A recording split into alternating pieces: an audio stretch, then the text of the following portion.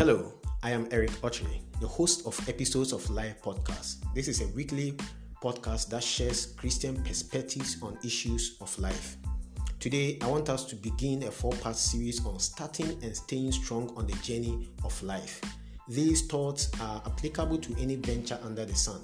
It can be used for marriage, career, business, and education.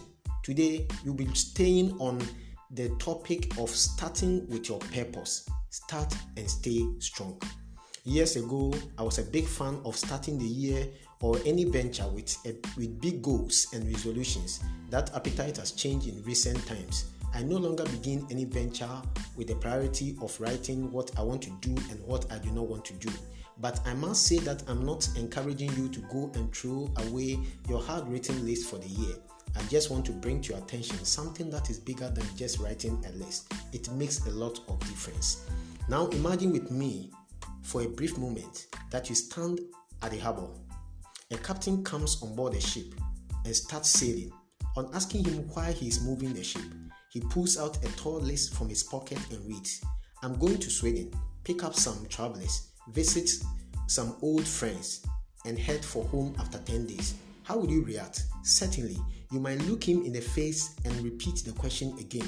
You might think he did not understand, but it is not lack of understanding. It's lack of clear purpose for what he is doing.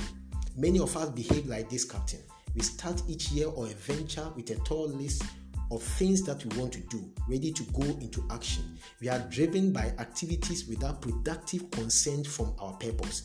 In her book, Walk in Your Purpose 2017, Doris Japan drives home the point that each one of us must identify and live a life of purpose. And by purpose, I mean the whole reason why you exist on earth. It is impossible to live a life of purpose or a life that is driven by purpose when we start with just a to-do list before we define our purpose. Ask yourself, what is my whole life about? What is my purpose? Then proceed with a list. I want you to enjoy every bit of the journey. Thank you for listening to Episodes of Life by Eric Otchere. Join me again for another insightful edition.